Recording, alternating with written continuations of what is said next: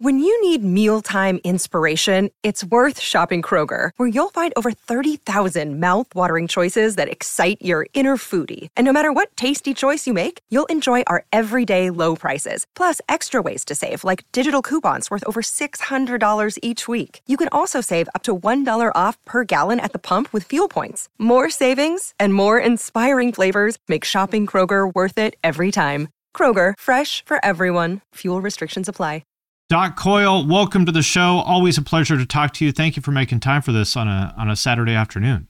Well, I just always appreciate you having me on. I mean, you're one of the guys like that. Even though, this thing is, see, my Twitch is going off while I'm over here. No, but you're one of the guys that, even though we're buddies, I also like watch you a lot and listen to a lot of your stuff. So I feel like in half the time I want to chime in, but I can't. Wait a minute. Well, we'll get into this later. I'm just going to open myself a nice cold Diet Coke, caffeine-free Diet Coke. I'm not a Bud Light guy. I literally don't remember the last time I had a Bud Light.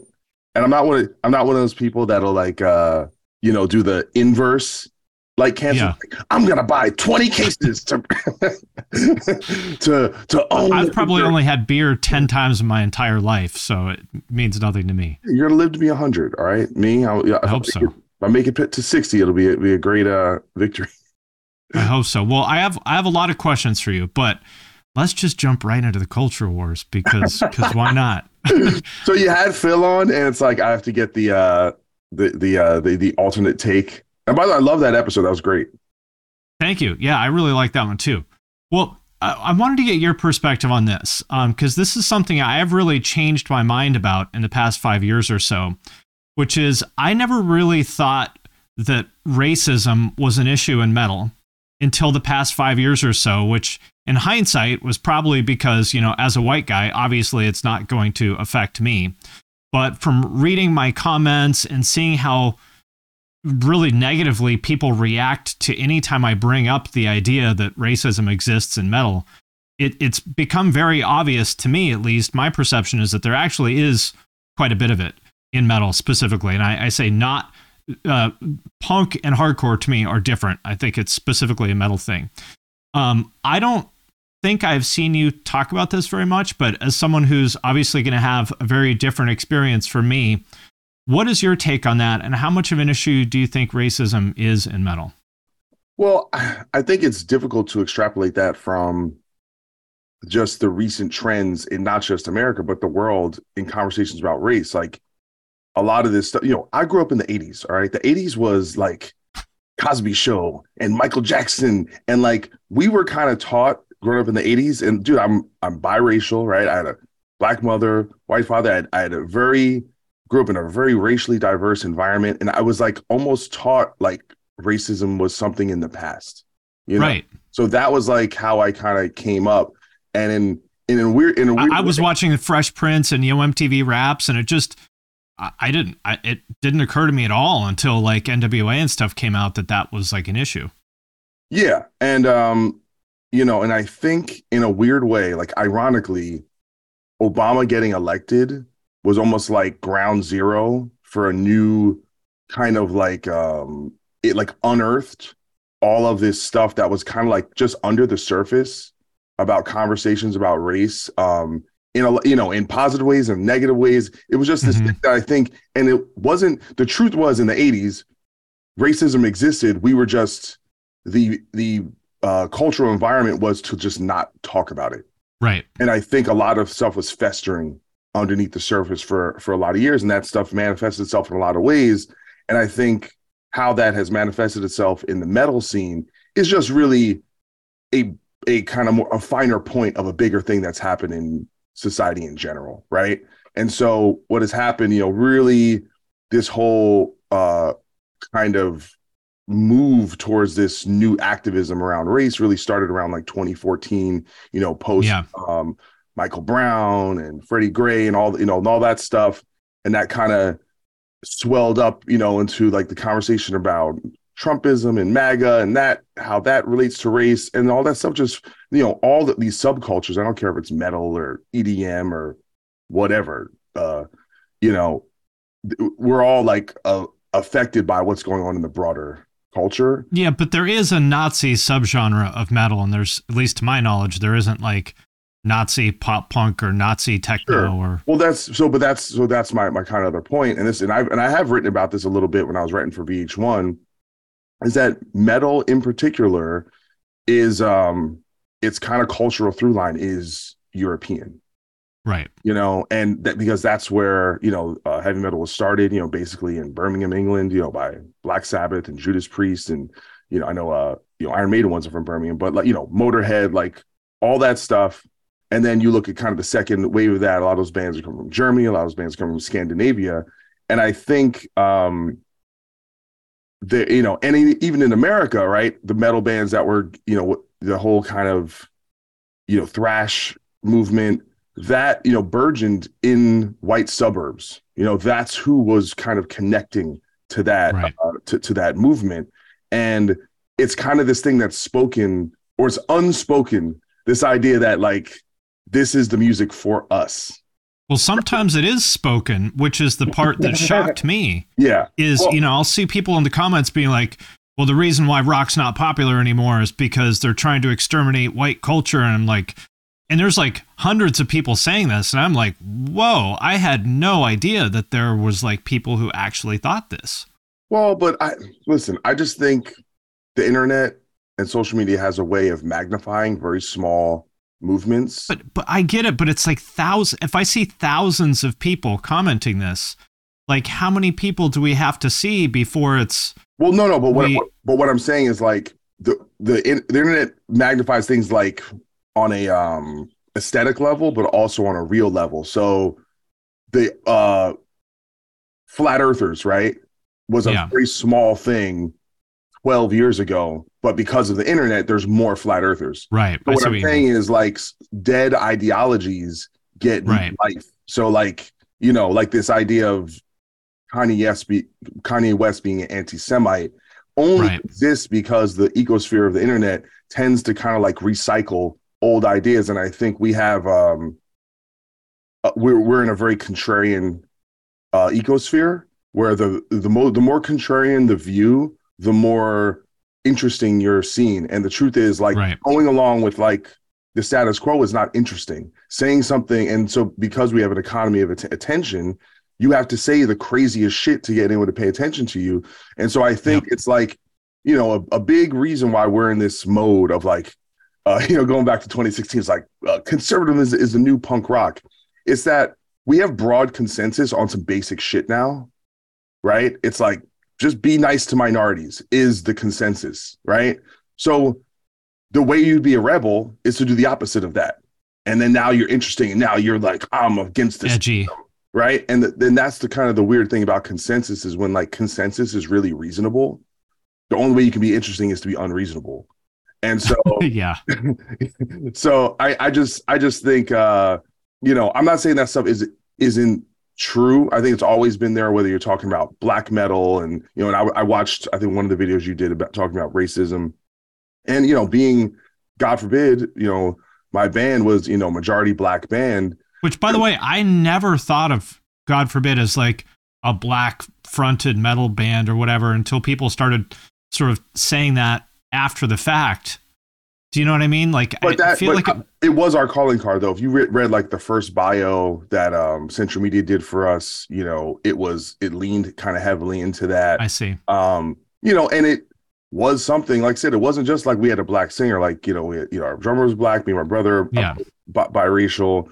And what I'm saying is it's actually a lot more complex than there's racism in metal, because actually I think the predominant bulk of metalheads, right, that are generally white men, right, they actually almost do the opposite. Like they're actually like, it's more likely they will tokenize someone and be like really super excited that like they're like, well, I like the fact that I love Seven Dust.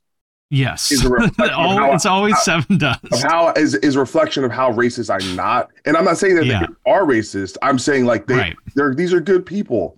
Like, the one thing that's kind of cool about having this job is you get to go see the country and you get to see middle America, you get to see down south and all these, if you're, like me, you're from New Jersey, you live in LA, you live in all these kind of metropolitan places. There's a lot of stereotypes that go on that really, like, I think is detrimental to like our national conversation about, that we focus way more on our differences than we do on the things we have in common. And, I think it's really, I really enjoyed that fact that I can kind of like have it. Not that I'm some like elitist or I'm some like in some sphere, but the lifestyles are very different. But being able to, like, when you're in metal, you're entrenched in like the blue collar kind of, the regular Joe kind of white communities. That's predominantly what it is. And it's not, like I said, I don't think it's like a segregation thing. It's just, this is just generally who tends to like this music. And I don't think there's like anything insidious about that. I think most people kind of lean with good intentions, but I just think we, unfortunately, collectively, we don't have a great handle on how we discuss race. And I think the real downside of like the BLM movement and all the stuff that happened in 2020 is it's just like intensified things. And it's very like, it's like you're one of those and it's like, on both sides. Yes. But that's what I'm saying. It's like, if you have one group of people that say everyone's racist and you have one group of people that says no one is racist, then they're clearly both wrong.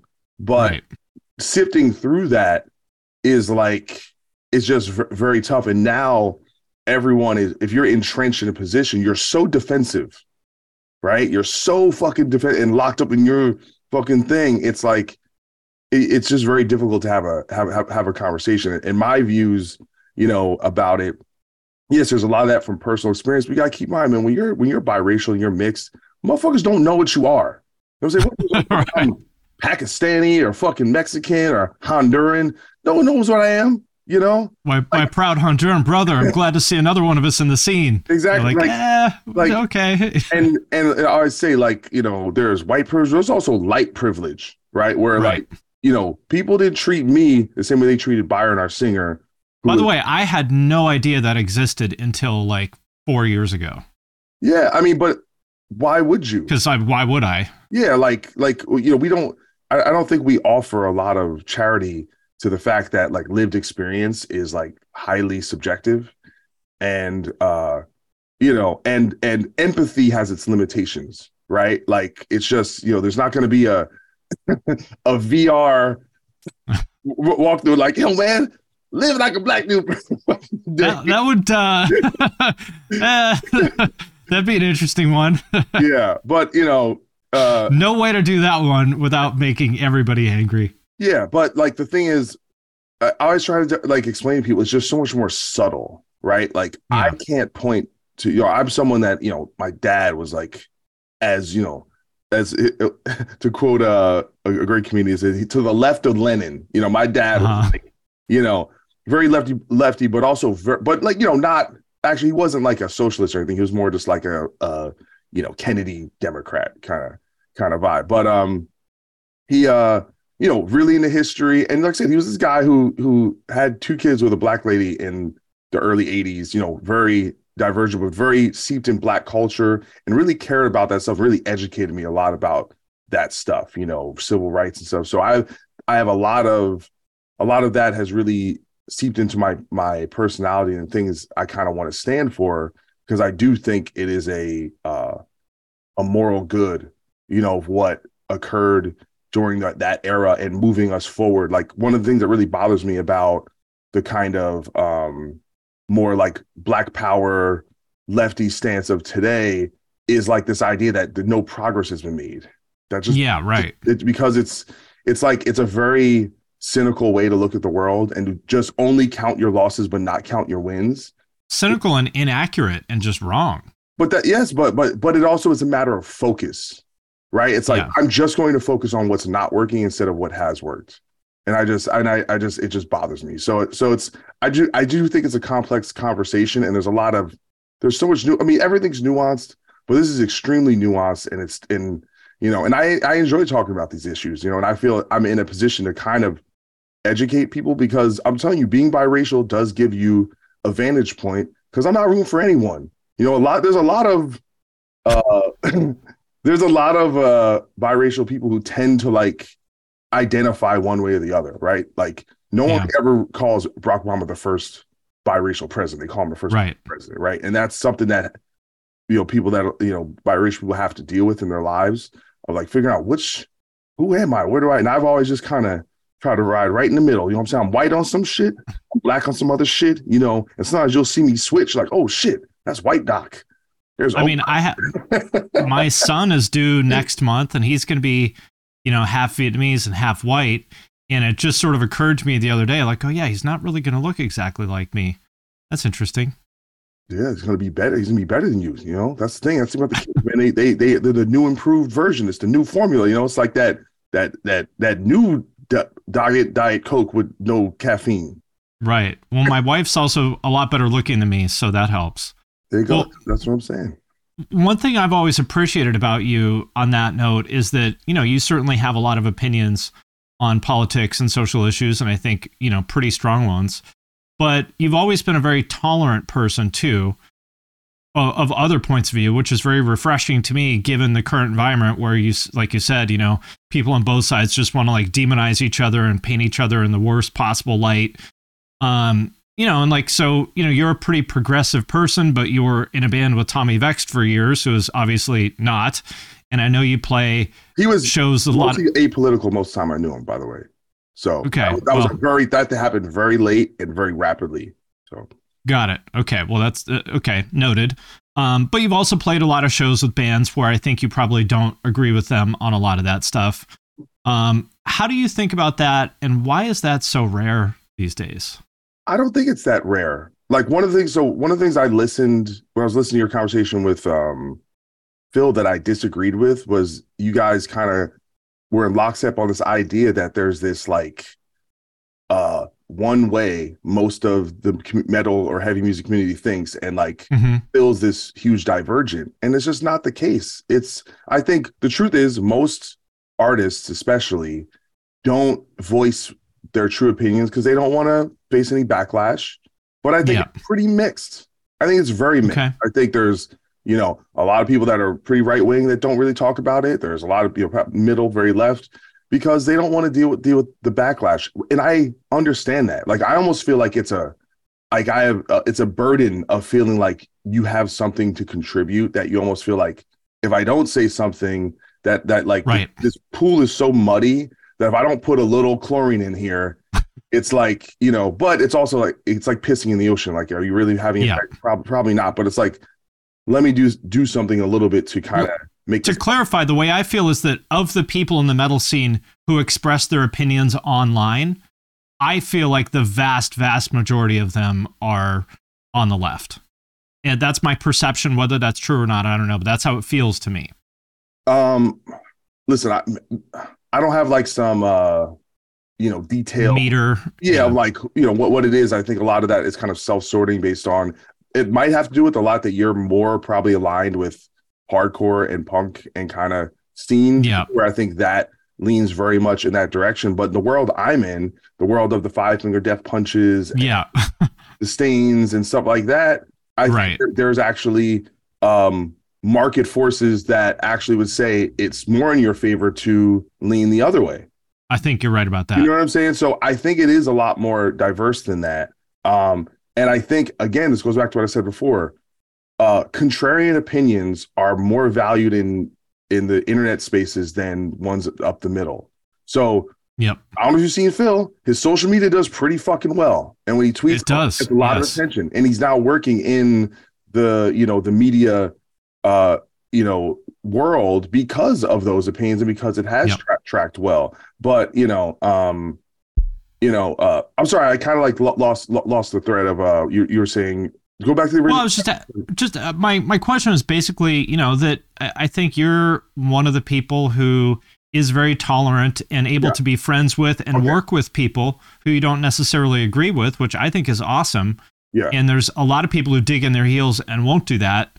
And I guess, you know, how do you think about that? And my perception is that that's a rare thing. You're saying maybe it's not so rare, but how do you think about because that? I think those divisions exist within bands all the time. Like, do you think all, God forbid, are all vote for the same people? No, so I'm used to that. And it's a lot. And I can name other bands where it's like that too. And I'm like, but again, a lot of people are they don't like to put their stuff out there because they don't want that kind of attention, which I totally understand. But to me, the reason why is I think since pretty much, late, the beginning of the 2010s, the biggest problem in this country, and by virtue, like the Western world, has been divisiveness. Mm-hmm. The number one problem. But the problem is no one sees that. That was the reason why we liked Obama. He's like, I'm going to bring people together. White America, red America, blue. Remember that speech he gave in like 2000, whatever year he gave that speech, 2006, I think, or 4. That was the whole thing. But when we realized, like, oh, he's just a guy. He's not going to fix the world. He's not this pie in the sky thing of this hope and change. And we thought, it's like, no, it's just he's a president and the world keeps going on. And they're not saviors. They're not superheroes. They're just people. They're doing their best. But we're the ones that have to fix us, right? Like, it falls on us. It's not going to be a leader. It's not going to be like, so I'm of the mind that, in a weird way, like, minorities have always had to deal with certain adversity and pushback, right? And then these kind of right-wing ideologies became so unpopular within the mainstream, they became minority. So now they know what it's like to be a minority. Wait a minute, this sucks. Yeah, and so that's how they behave. Like they behave like they're the ugly redheaded stepchild, and they have a chip on their shoulder. But what the kind of moderate left, metropolitan left who who is at the forefront of universities and media and a lot of corporate infrastructure, what they need to realize is you can't let those people out to pasture. You have to bring them into the fold, and this goes, and I think this, and so it's like, I think you have to have compassion for people who have fucked up views because they got there somehow. They didn't get there on their own, and, and the more you push them away, the further to the extreme they're going to go. And so by the way, I have friends, dude, like me and Zoltan from Five Finger, we've had great conversations and debates where but I look at it like we're sharing ideas. Like the point is I shouldn't go to a contentious conversation and go, I'm going to convince him. It's no, I should go there to learn something because I respect him as a person. And I know he's a smart guy. He grew up, in a communist country, and he has a perspective that's different than mine. Mm-hmm. He know things I don't know, and I think the problem is we just assume, and this is like, despite me being kind of maybe the left of center to some degree, I was a lot more partisan when I was younger, but I think that's the dumbest way to think, because you're just like, well, clearly my side we're right with these 100 things. We're right on all 100 of them. Right. And it's like, but when you operate in good faith and realize that the person that you disagree with probably got there from, good reasons, but, and you still might disagree at the end of it. Intentions are rarely bad, and I think being able to sift through the people with good intentions and bad intentions is really important, and that's something that I try. Listen, I give you a list of media figures who I think do not operate in good faith. Yeah. Well, speaking of the Bud Light thing, to me, that's like this Bud Light thing is a perfect example of what you're talking about. To me, I don't want to put words in your mouth, but people operating in bad intentions, like the controversy about this is like the current thing, about them putting a trans person on the can, which I'm sure everyone will forget about in 2 weeks. And I have a hard time thinking that the vast majority of these people on the right who are outraged about it are really that upset about it, and like, they're not. I called out Phil yesterday because he put out some posts about it, like kind of waving it on. And I said, you're better than this. Because have you ever, and I'm sure you noticed this right away, the way Phil, and I said, I love Phil. Like, that's my homie. Like, everything I'd say right now, I would say to Phil, right to his face, I would say, we've had 3-hour debates on my podcast, is that I know he doesn't care. I know, because he's too smart for that. He's too decent for that. But Phil's caught up in the fucking. It's like a riot, right? Like people who like they do a riot and they're like, then all of a sudden they come to like the Incredible Hulk after he's in the woods with. It's like you're just caught up in the fervor because it's like it's the thing this week. I mean, I do it all the time when MGK says something. I don't give a fucking shit what he said about anything, but I know that it'll get clicks if I talk about it, so I do it. And I am certain, and I'm not talking about Phil in particular, I find Ben Shapiro, I think, actually is a transphobe. Yeah. So I think he might actually care about it. But aside from the small number of people who are actual transphobes, I don't think anybody cares. I think they just play it up to get clicks so they can, have this sense of righteous indignation. And it really worries me that it seems like this gets worse and worse every year. Well, listen, I feel like one of my, like, I probably should quit music and just go into like political analysis, because I think it's probably. Yeah, because it's so much easier. No, but I think I'm really good at it. Like, I think I think so. Yeah. Like, I think it's something that actually interests me. And I think I see angles that a lot of other people don't, because I'm like, I'm not invested in any team. So I can kind of back away and go, okay. And the thing about politics, and I go, like I said, when you're like, I'm like an old school political junkie. Like, dude used to watch like, what was the guy? Chris, I forget his name. Was on like MSNBC. I forget his name, but I'd watch like Morning Joe. And like, I was like, yeah. But did you ever get into C-SPAN? Did you go that deep? Nah, well, it depends who was on. But sometimes I'd watch the Sunday shows. But like, the problem is you have this very kind of extreme, who people don't, and there's a problem with people who are far in one lane or extreme one lane, but they don't realize it. They think they're the center. This is the problem. Yeah. Everyone thinks they're the center. So they have right. Like, it's like their political compass is broken, and they don't really know where they are. But to me, this is a moral panic.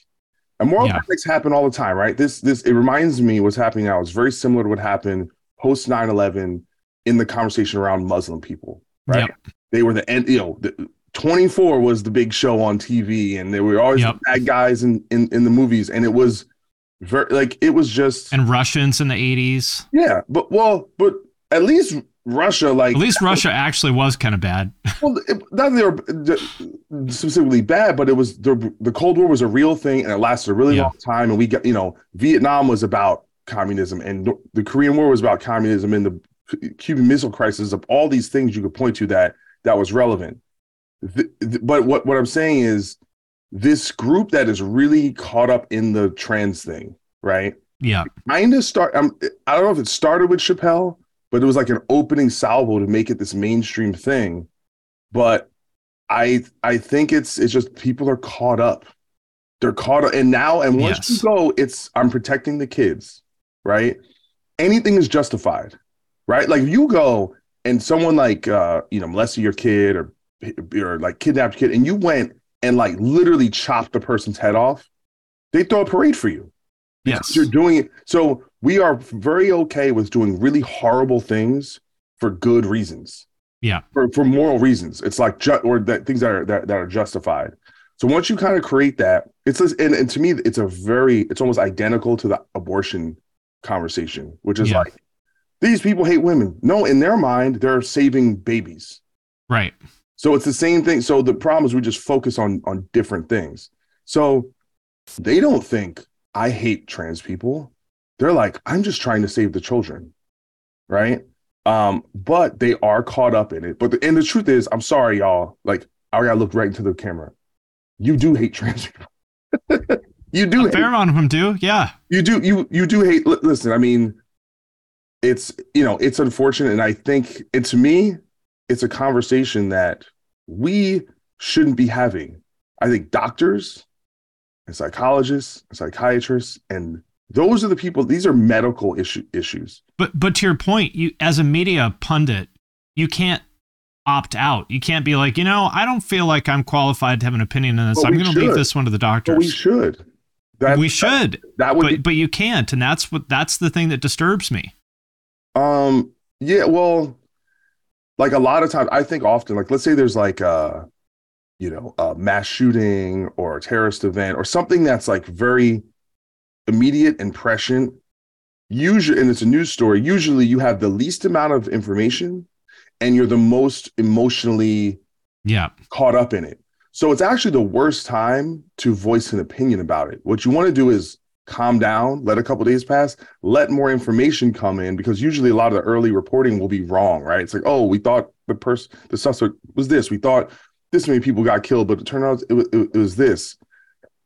But again, now we're all our own little CNN, right? We're all our own little vestige point for opinions. And the truth is, what is our incentive? Hello, it is Ryan, and I was on a flight the other day playing one of my favorite social spin slot games on ChumbaCasino.com. I looked over at the person sitting next to me, and you know what they were doing? They were also playing Chumba Casino. Coincidence? I think not. Everybody's loving having fun with it. Chumba Casino is home to hundreds of casino-style games that you can play for free anytime, anywhere, even at 30,000 feet. So sign up now at ChumbaCasino.com to claim your free welcome bonus. That's ChumbaCasino.com and live the Chumba life. No purchase necessary. VGW. Void where prohibited by law. See terms and conditions. 18+. Attention. Right. So, and like I said, and if you're good at it and you get enough attention and you're entertaining, you can be someone like Phil who can actually have a career in that realm. Even me, like before Bad Wolves was going, I was writing a lot about politics, and I enjoyed it, and I felt like I had something to say, and I almost thought that maybe I was going to go more in that realm of kind of. Ready for a head-bangingly good time? Dive into the world of heavy metal with the Brutally Delicious podcast. Here, we don't just talk music. We welcome you into our heavy metal family. Join us for candid chats with legends and rising stars. We go beyond the typical interviews, exploring raw emotions and the life-altering impact of heavy metal. So whether you're a diehard metalhead or just curious, join our family and let the headbanging begin with the Brutally Delicious podcast. Being someone who does, just is in more in that world and kind of speaking on social issues, speaking on politics, speaking on racial issues. But from my angle, which is to be not like hyperbolic, to kind of do something sensible and compassionate. Like I think, like I said, you got to be compassionate for the people you disagree with. I don't, this kind of, far into the spectrum of like, dude, they're in a war. That's why these people, like the Tim Pools, these people, they're like always talking about the Civil War. It's like, if you turned off your Twitter, if you stopped going on YouTube and you just went outside, you'd be like, there ain't no Civil War. People just going to work. It's just, look out here. There's this, mail truck going by. Yep. Bar over here. They're having fun. It's no Civil War. In the real world, nobody gives a shit about any of the stuff they're yapping about on Twitter. Yeah, but that's the thing about this whole the moral panic around trans people is a group of people that is eternal, like they are online, like they are just like they are in that. Well, I think there's also people on the left who are convinced that there's like a war on trans people that doesn't exist either, although there is definitely real transphobia, and I don't mean to downplay that. Well, I think all you got to do, dude, I'm sorry, I have to push back there. I mean, Michael Knowles went on stage at CPAC and was like, we need to eliminate transgenderism from public life. And Matt Walsh also did, by the way, this is the worst thing about Ben Shapiro. Matt Walsh is a crazy person. I want to go on record as saying that. Well, what I'm saying is they are all Daily Wire people. So what Ben Shapiro does is he gets plausible deniability of being the sensible conservative, but then he employs his hatchet men who go out there and deploy like the actual agenda. And people accused Michael Knowles of, oh, well, you're trying to exterminate transgender people. Well, no, I'm trying to exterminate transgenderism. And I go, well, what is that a distinction? I'm not trying to exterminate black people. I'm just trying to exterminate blackness. Yeah. But the thing is, so ideas, and this is why I brought up the Chappelle thing, is that, someone said politics is downstream from culture, that Chappelle mainstreamed this idea of othering trans people, that they're kind of like, hey, this group of people is kind of like, we got to keep our eye on them, Yeah, I think he actually does. I think he actually does. I don't know if hate is the right word, but he doesn't like trans people. Dude, I think if you were to talk to, I love Dave Chappelle, and if he was playing down the street, I would buy a ticket And if he's Yeah, done a he's hilarious. special, I'll watch it. I think he's the best comedian of all time. I think he's a genius. But like all geniuses are not geniuses about everything. They're geniuses about a few things, and then they have blind spots. And I think if you were to talk to Chappelle, I think he's a really thoughtful guy. I think he is a really someone who cares about people and tries to be open-minded. I just think Chappelle, like a lot of men of his age, they don't understand it.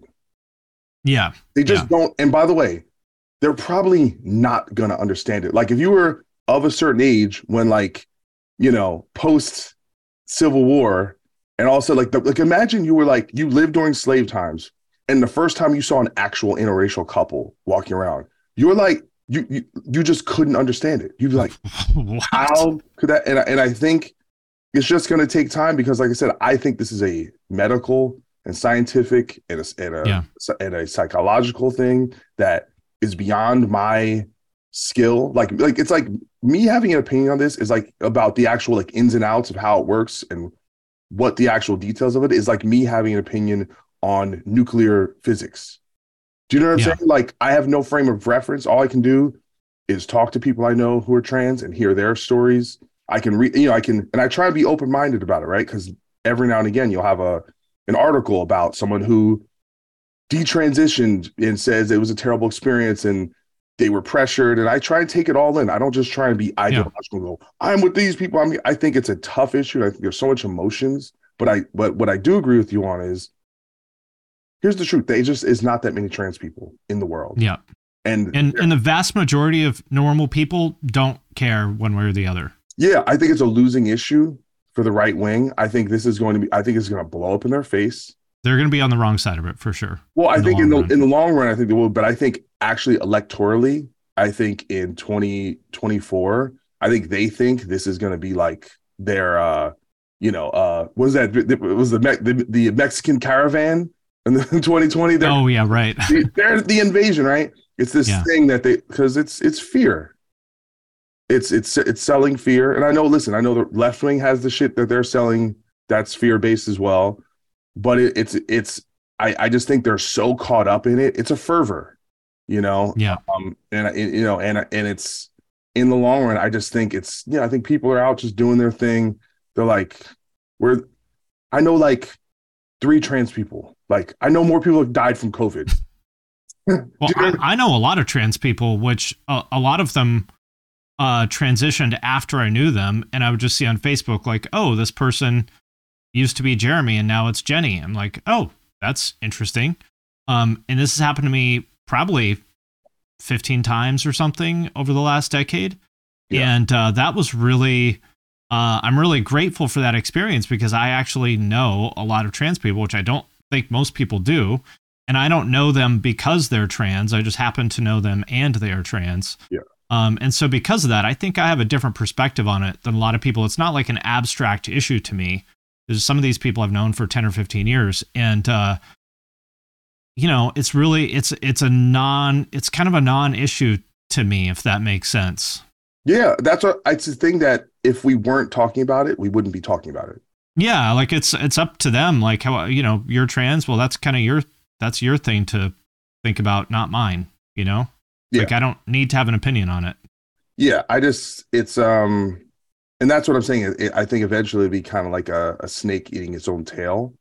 But I do think it does affect people. I think when you like I've never seen something that gets people this fucking whipped up into a frenzy. It's weird. Well, listen, the Bud Light thing is so emblematic of what is going on. It's a beer can, right? By the way, that never came out. I think. Well, there's like one of them. It was never supposed to come out. Yeah, it was just. It's like literally one can. But what I don't see, and by the way, it's just like I think Dylan Mulvaney is just super annoying. Like I was actually trying to think of like if you were to take another minority, and like who is the Dylan Mulvaney of that? Like I don't know if it's like I'm like Juicy Smollett or whatever. Yeah, or I don't know, like Flavor Flav or something. Like I don't know, right. Flavor Flav. But I'm just saying, like someone who's kind of like just Professor Griff. just someone that's just kind of silly. And maybe everyone, like all the black people, like, I don't know if that's our Right. best representative we're kind of putting out there. But the truth is, like, I think one of the biggest fallacies, and I talk this on Twitter all the time, is like what a lot of the right wing thinks corporations doing is woke is just them trying to make money. Oh, yeah, that's all it is. Yeah. They don't give a fuck about trans people, you know? They're just they just want that sweet TikTok cash. That's Yeah. it. They're trying to market to younger, more diverse people to make more money. Because guess what? They're number one, right? So it's like, Right. when you're number one, you're trying to just expand, right? Like when Scion would like sponsor ringworm shows and stuff. It's the same thing. Good times. Those are good times. That's right. That's those Scion bucks. I have a Scion. It's a great car, all right? And they discontinued it. So it's so solid. Travesty. Well, It's let like me Subaru switch for poor gears. people. Yeah, that's right. Well, on that note, let me switch gears to talk about some music stuff. Sure. As you know, I've been a fan of metalcore for a very long time, since back in the 90s. You know, you guys sent me the God Forbid demo way back in 98 or whatever it was, 99, I don't remember. But these days, I can't think of a genre of rock that is more boring and uninspiring to me than current metalcore. And I don't want to name any names, but you know, all the Octane stuff and pretty much all the progressive metalcore kind of bands, just I think there are two problems with it. Number one, and I want to get your thoughts on this. Number one, I think metalcore lost any kind of connection to hardcore, the core part of it, which to me is where a lot of the groove and energy and lyrics came from. And number two is guitarists making music for other guitarists. That's my opinion on it. And obviously there are millions of people who love this stuff, so I'm only one person. But what are your thoughts on that? Well, I think it's very difficult to actually put the finger on what is metalcore now. I think it means like maybe about 10 different things to different people. But it's funny. It's funny that there's part of that I do agree with, in that there is a kind of like sameness in the auditory palette that everyone's drawing from, in terms of low tune guitars, certain grooves, it's like electronic elements being utilized in the same way. And what it reminds me of is like at the kind of peak of nu metal, that any band that was doing that sound was blowing up. And like, dude, and right now you're having a wave where I live about half hour from the Anaheim House of Blues. And dude, and any hot new metalcore band that plays over there sells it out. Under Oath just sold it out.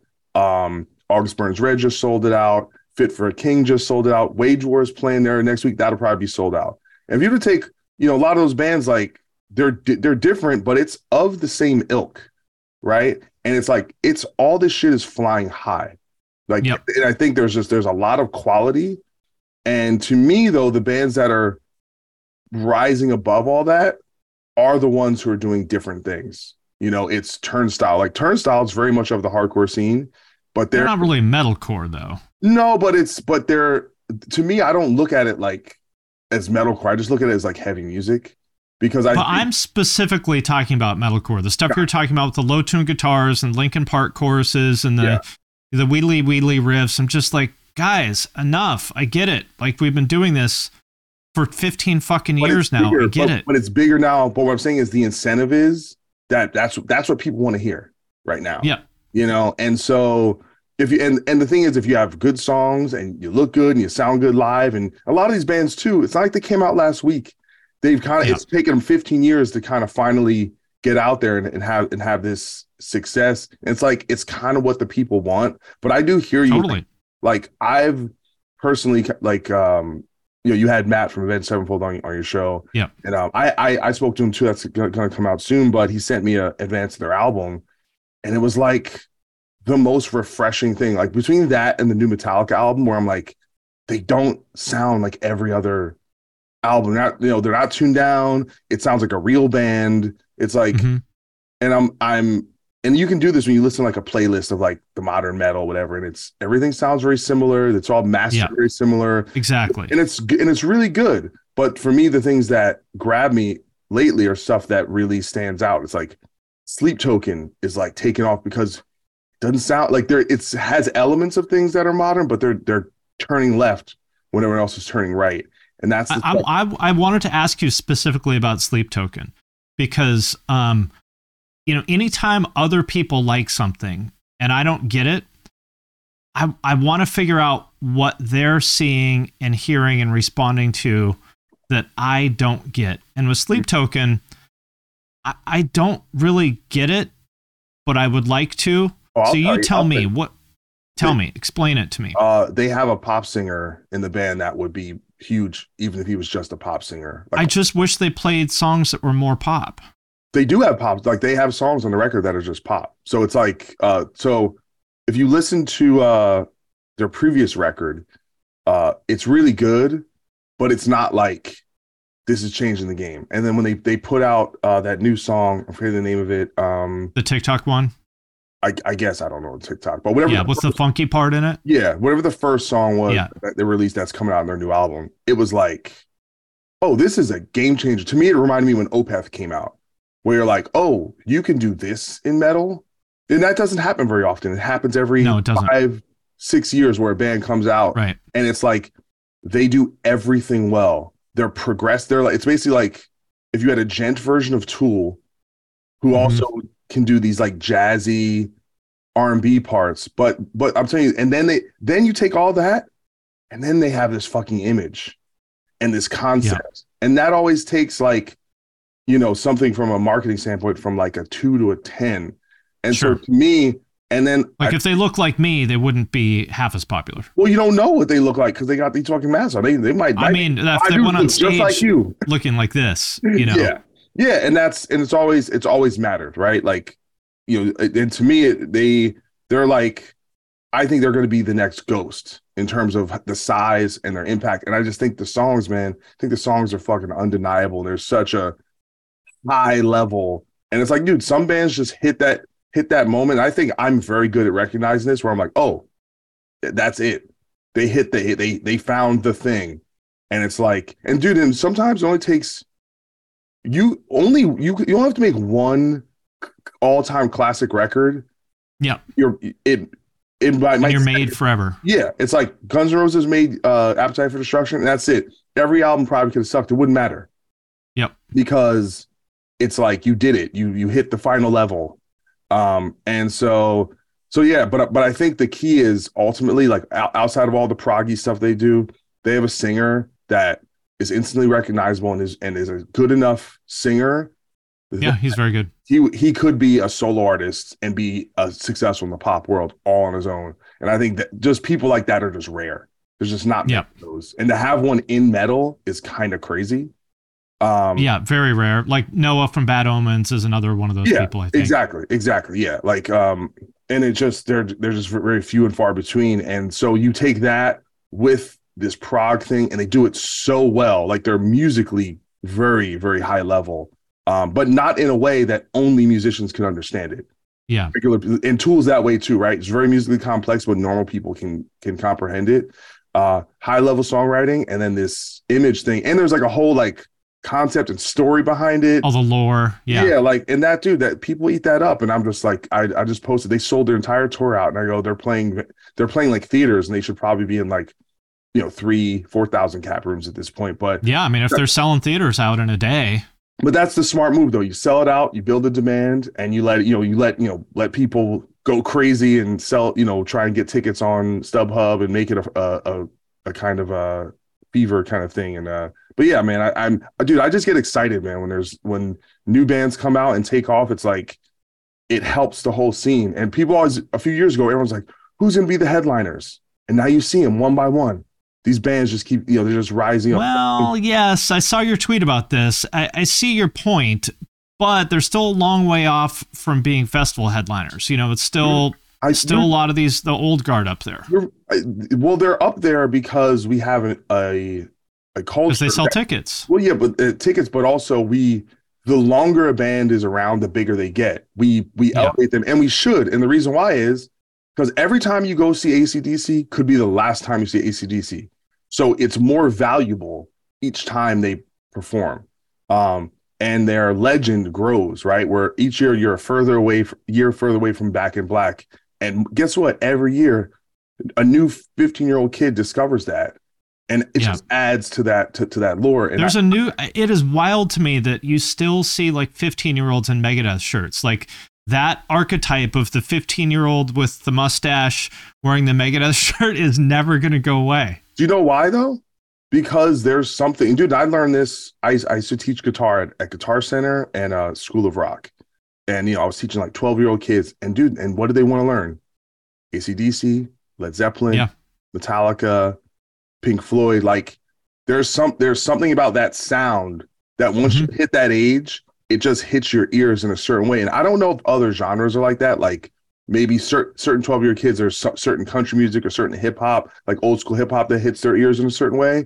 But there's something about with rock music, and to me, metal is just an extension of rock music overall, that just appeals to that teenage brain, that is kind of universal and everlasting. And I know, listen, popular music and recorded music as like a commercial entity is like really young. It's like 100 years old. So who knows how long that, maybe in 100 years it looks totally different. But at least in the kind of modern age of how we kind of absorb this media, it's amazing to me. And it gets me excited that it gets like young people excited. Like I play with Rob Trujillo in a band, and his son is, one of the sickest bass players in the world. He's like 17, 18 years old. And he has this kick-ass thrash. They're young as hell, but they sound like a thrash band from like 1985. And it's like, I'm sure a lot of that has to do with his dad and all that influence, but that sound, man, it just never kind of goes away. The same way like hardcore bands always sound like hardcore bands and punk bands always sound like punk bands. Yep. Even if they came out last week, there's something cyclical and kind of beautiful about that people always want, that whatever, how it came about was special and people still are into that. There's a moment at which people perfected the thing, and that's what the thing is going to be forever. Yeah, but I think it's cool, and it's this thing of we'll see where it goes, man. I don't know. Like I said, every now and again you have a Sleep Token or a fucking weird band that, baby metal, you're like, what the hell is this? Like that's gonna happen consistently. But it's these two tracks where that goes, and then sometimes you do something old that feels new because no one's heard it in a while. Like Amy Winehouse, for example, sounds like, a 50s artist. But and if it came out in the 50s, she would sound like 10 other people. Or Bruno Mars. Yeah. And that's just, or like even like Power Trip, right? Like that. Yeah. He sounded like Arise era Sepultura, but 25 years removed, and they came out, it seemed like the freshest thing in the world, Right. Well, speaking of which, you mentioned Rob Trujillo, and for anybody who doesn't know, you play, I guess still do it, right? The cover band called The Wedding Band, which is Rob and Kirk from Metallica, as well as some other people. You had like Joey Castillo from Queens of the Stone Age and Mark from Death Angel and Whitfield Crane. And I'm John, not sure John Theodore is the main drummer, who's in Queens of the Stone Age currently. Yeah. Got it. Okay. How insane is it to be playing on stage with people from Metallica and these other just absolutely iconic bands? And how did you end up being part of that? Well, how does it feel? I mean, truth be told, like, I feel like if it felt weird or like I was like overhyped about it, I don't think I would be there. Do you know what I'm saying? But it's cool. It's super cool. Like, I feel grateful, and it's a fun gig because we're playing like Sabbath songs and Judas Priest, and I'm an old soul. Like, even though I play a lot of modern metal and I've kind of moved forward in that, like, I like just getting in a room with like loud amps and just playing tunes, and jamming. Like, so in a weird way, I kind of fit in that mold of like these more old school kind of mentalities. And I like playing that guitar style. And it's really fun. But how did it come about? So I mean, a lot of it kind of goes back to, I filled in for Lamb of God in 2009. And toured with Metallica. I did about 3 weeks. So I got to meet the guys and be familiar with them. And I moved to LA 2014. But first, I want to thank DistroKid for sponsoring this episode of the podcast. If you're not familiar, DistroKid is a digital music distribution service that musicians use to put their music into online stores and streaming services. So in plain language, if you have ever wondered how to get your music on iTunes, Spotify, Apple Music, YouTube Music, Amazon, Deezer, Tidal, and many, many more, there's like dozens and dozens of different streaming services. DistroKid is the way to do it. It is super easy. I have used it to put my music on Spotify. It took me maybe 5 minutes to like set it up and upload everything. It's legitimately awesome. I am sincerely a fan of this company and their product. And for those of you who have asked, you can also upload your music to TikTok with DistroKid. And if you want a chance to get featured on DistroKid's Spotify playlists, you can do that by submitting a song through Spotlight and getting your fans to vote for you. You can also use Hyperfollow to get more Spotify followers. You can promote your new release as well as Spotify Canvas. That's where there's the video in the background in the player, and when you share it on Instagram, it shares that video too to make your Spotify release pop. And Spotify Canvas is available to all DistroKid artists. Like I said, as you can probably tell from this, like I am sincerely a fan of DistroKid. DistroKid can do everything I just talked about and so much more. So be sure to sign up with my link, which is in the show notes for this episode, to get 7% off your first year. That link is in the show notes of this episode, or go to distrokid.com/VIP/thepunkrockMBA. And thanks again to DistroKid for sponsoring this episode. After I quit, God forbid, and I was just like, just doing gigs and just trying to, I came out here, I didn't have a dollar to my name. And I just went for it, you know? And I was doing this cover band with Ken Schalk from Candiria. Oh, I didn't know that.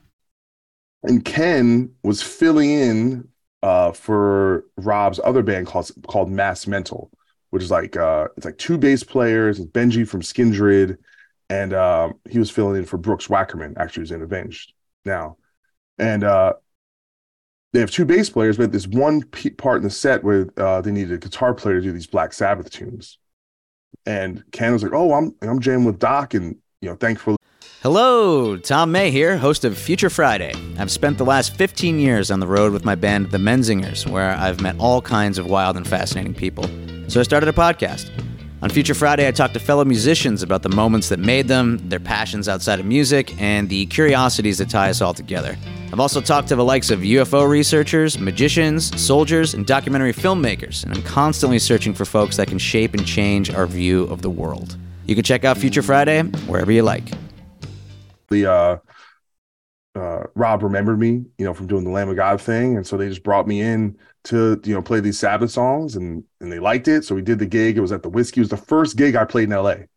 I just did 2 songs, I think, or 3 songs, and fucking like Ozzy was there, and Duff McKagan, and like I met Stuart Copeland from the Police. He like complimented my guitar playing. I was just like, this is fucking wild. And then I think what they liked about what I did is I came to rehearsal and like they would start playing. I would just start jamming and I was very, kind of free. And a lot of players, especially in like the metal world, are not kind of tight. Yeah, it's very rigid. And I, at that point, I had a pretty diverse background in terms of like what I like to do. And so I just seemed to fit in. And Rob called me the next day and he's like, man, I love the way you play. I love your feel. He's like, man, I love your attitude. He's like, you're going to do great here. And he just kept calling me, but it was mainly for like, rehearsals. Like they had another guitar player for the gig, but they needed someone. So I was just like the fill-in guy, like to help them out. I did a couple gigs, but rehearsals. The X-Man. Exactly. And then Bad Wolves started happening, and that was taking off. It was right at the same time Metallica was putting out their last record. And then I remember looking on Blabbermouth, like, oh, the Wedding Band is doing something. And it was like a lot of the guys from Mass Mental. And I was like, damn, man, that's cool, man. That's fucking cool, man. And then I get an email from Rob. He's like, hey, man, Wedding Band is doing this thing. He's like, but Kurt can't make the rehearsal. Can you do fill-in, which I had kind of done before. So I was like, yeah, sure. And I happened to have time off. It's a lot of songs, but some of them I knew.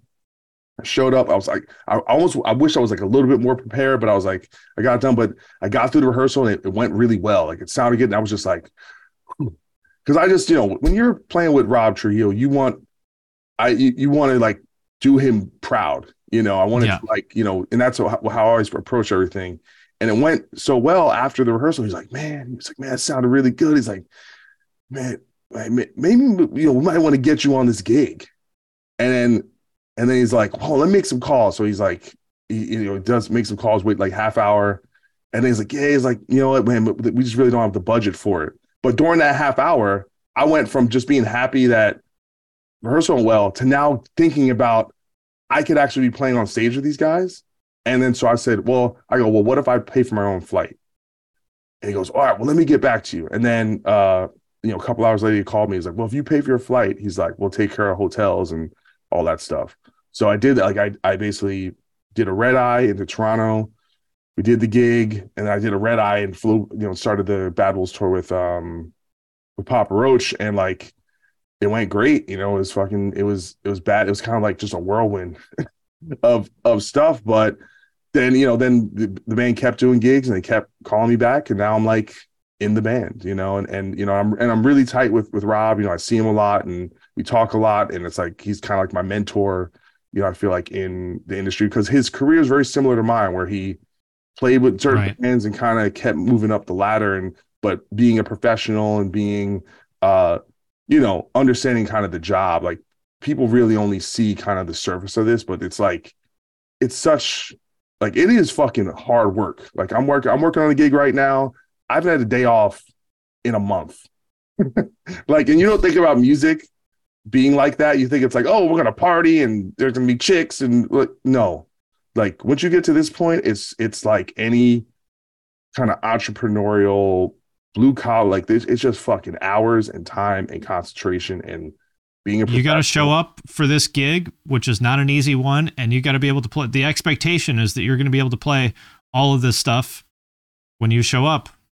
Absolutely. Just the same as any other job. Well, especially me, because I'm in the Eliza environments. I'm the low man on the totem pole. I'm the new guy. Right. I'm the young guy. I'm the one that's doesn't have the same resume. So my standards are even higher, right? If I come below a certain standard, then I'm not valuable to any situation. So it's listen, I feel super lucky. I mean, the first guitar solos I ever played were Kirk Hammett guitar solos, and to be, you know, in the same room and jam with him and working on stuff and him showing me stuff and just, you know, and I'm lucky that I've played with so many different people that I understand what it is to like blend in and figure out your role and it's all about chemistry, right? Like I can't just be in the room and be in Doc World. I have to mold myself to fit in with what's happening, you know, and be the person who is there to like make everything work better. And that's it. It's just like being glue, you know, to make everything work together. Because bands are tough, man. It's like you're only as strong as your weakest link. And you got to listen to each other, and it's all about the personal and the vibe. Like that's what people don't really realize. They think it's just about playing. So much it's about hanging out. There's plenty of great guitarists out there. Yeah. Why are you the guy for the job beyond just what you can play? You know, the confidence too. Like for anybody who doesn't know, Ken Schalk, the guy you mentioned before, is from a band called Candiria, and he's a fucking monster. Like one of the fucking best ever. And like, to have the confidence to get in a room and play with him and Rob Trujillo, like that's fucking intimidating. Well, it's weird, man. I'm not because Rob is like famous, but because he's a really good bassist and Ken is a fucking ridiculously good drummer. And it's like, holy shit, this is a tough room. Rob's the best bass player I've ever played with, and it's not close. Like he's like virtuoso level musician, you know. It's insane, you know.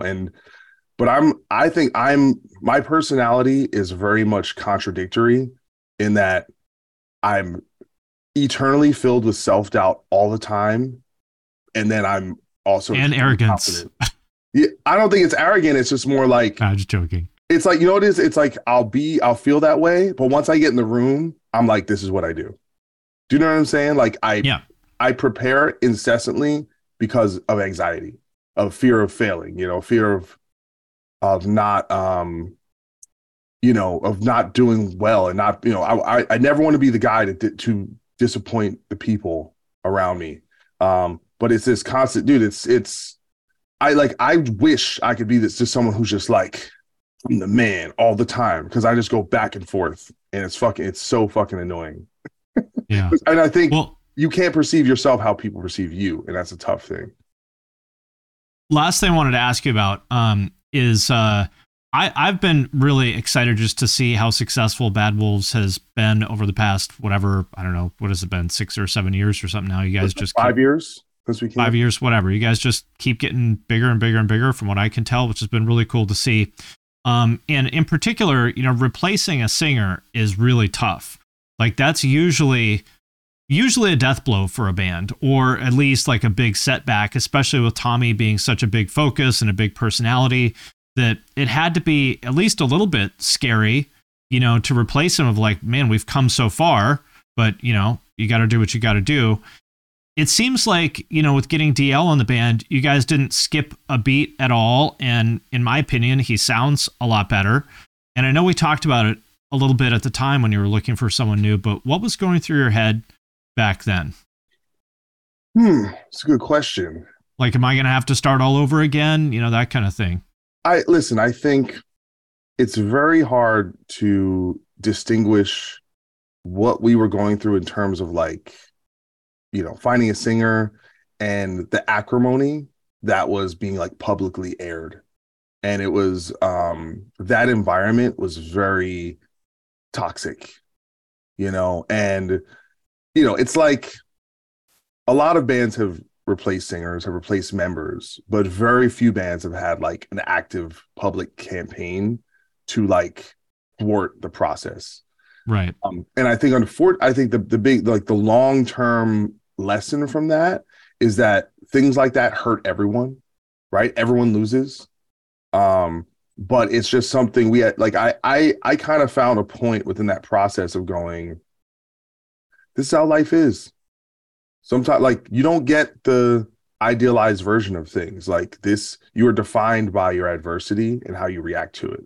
So for me, it became a point in my life where I was like, I need to figure out how to be at peace with this and control what I control and go, this is going to be tough, but you're tough. You know, you will find out how tough you are by how you kind of deal with it. And I think for us, it was, we were under the gun because essentially the label wanted to get a record out like ASAP. And we had almost, 60-70% of record ready to go. It was just a matter of getting the person. So it was a real protracted period of time that we kind of was like, I think maybe we took 3 or 4 weeks of like getting demos and people sending stuff in.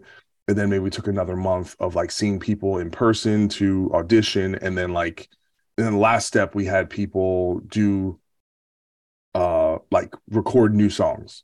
And kind of all those processes of like hearing people on old songs, seeing them in the room, kind of catch their vibe, and then that last piece. But the truth is with DL, man, it just sounded the most like the band. Mm-hmm. And he's such a talent. Like, and the truth is, like with someone like DL, we felt he'd be such an asset because he's a great producer, he's a great songwriter. Yeah. There's songs on the new album, like he played the guitar solos on 2 songs, and it's like I can't even go like, no, I need to do. It's like thick as fuck. I'm like, God damn, like he's probably a better guitar player than I am. Like it's messed up. Yeah, people don't realize what a talented musician he is in general. Yeah, it's actually nuts. Like he's a great drummer, and and then on the new album that's not out yet, his voice sounds that much better. His like enunciation is better. He's doing some rapping shit on there. He's discovered this like deathcore voice. Like he's kind of one of these guys that can kind of like not only do a lot, but he's constantly learning new things. And I assume you knew him from touring and stuff back in the day, so you had some like personal comfortability there. Dude, I remember the day I met DL, 2004, Casey Strain. He was scary as shit back then too. Well, to me, he reminded me of like the younger version of me because he had a shaved head. He kind of, we had like the same guitar. He kind of borrowed the Doc Coyle headbang. Like the reason why my back is bad now because I had this fucking devastating headbang that probably has cost me some years off of my life. But it was like we would play this venue in in Springfield, Massachusetts called Fat Cats, and all like the big metalcore bands, whether it was All That Remains or Unearth or Diecast or Killswitch, they would open up for us when we played there. I don't know why. I felt like they were like sandbagging us, but we were just really popular in that town. But we would always headline, but it always went well. And then, but this time, the Casey Strain opened for us, and it did not go well. These motherfuckers blew us off stage. Like, like half the place left. I was dejected. And then, but what made it feel good is, I saw DL play, and then he was like in the front row, like fucking moshing and singing all the words to God Forbid. So I knew, I was like, oh, he's the homie from day one, because he showed us love, and we did a couple tours together. And yeah, it's just always, he was on my podcast before, years before he was in the band. And so Which to your point before, that's a big part of, picking someone that you're going to live in a bus with for months out of the year is you need to know this is someone you can get along with. Yeah. I mean, he's so easygoing, he's just, he's a dad, he's just like, yeah, and he's just a very, very nice person, which is like rare for singers. But I think he doesn't, even though he's like the singer, he probably doesn't think of himself as a singer. Right. In his mind, he's just a guitar player. So he doesn't. By the way, I still think his guitar tone on Wormwood is like one of the heaviest fucking tones ever recorded. It's absurd. Yeah, it's nuts. I mean, he's actually a very influential figure for like that whole genre, that I feel like because he stopped touring with the band and kind of became a behind the scenes guy. Like, unless you were around back then, a lot of people don't realize how much he influenced so many people, that there's the local tunings and those riffs, and he's just one of those guys. And it's ironic now, because now like he wants to do the most poppy shit with Battle. He doesn't want to play any of that shit.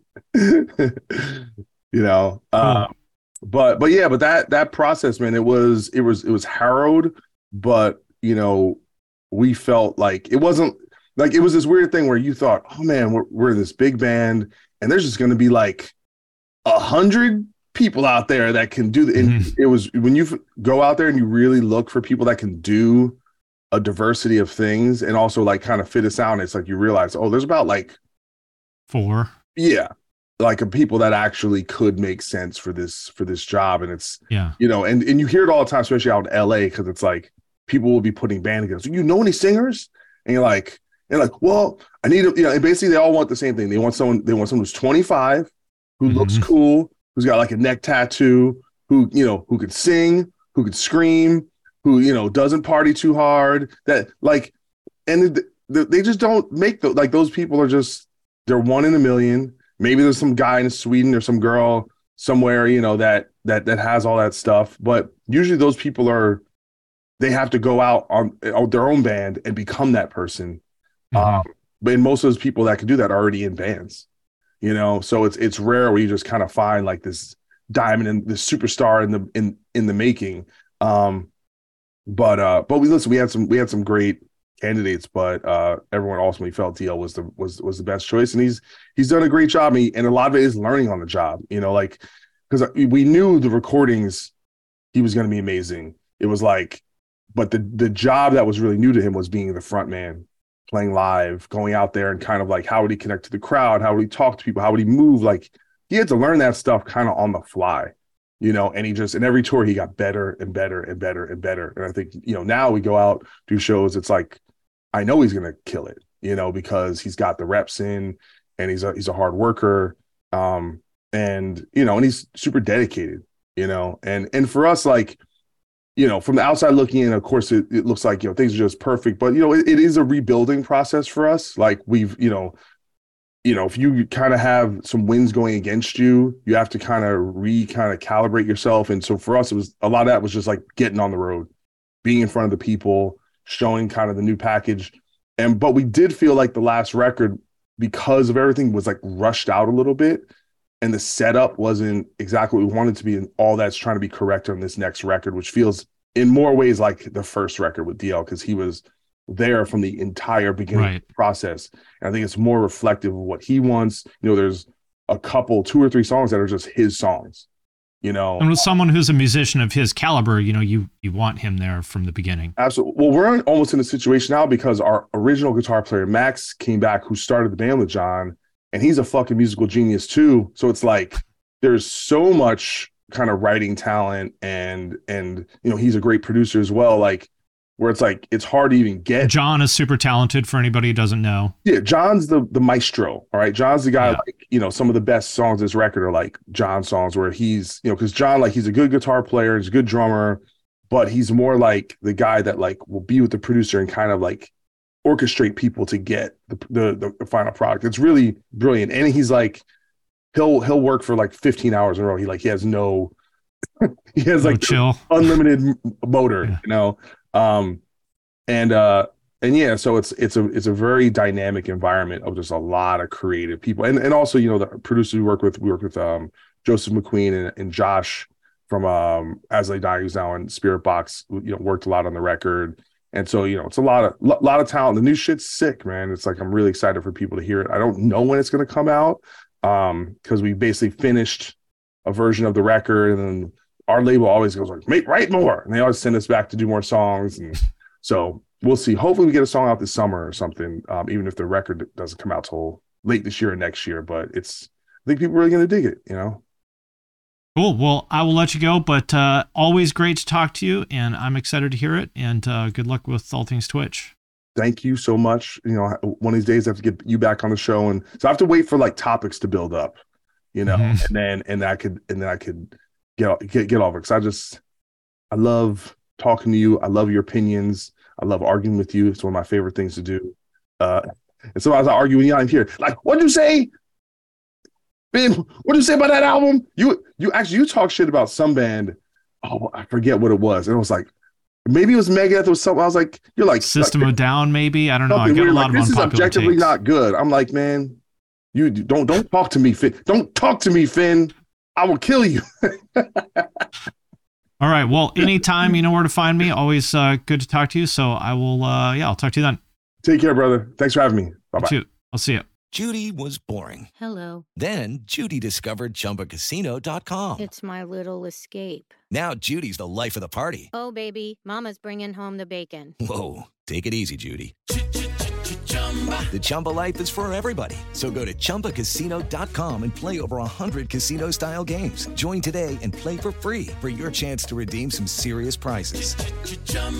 ChumbaCasino.com. No purchase necessary. Void where prohibited by law. 18+ terms and conditions apply. See website for details. Ready for a head-bangingly good time?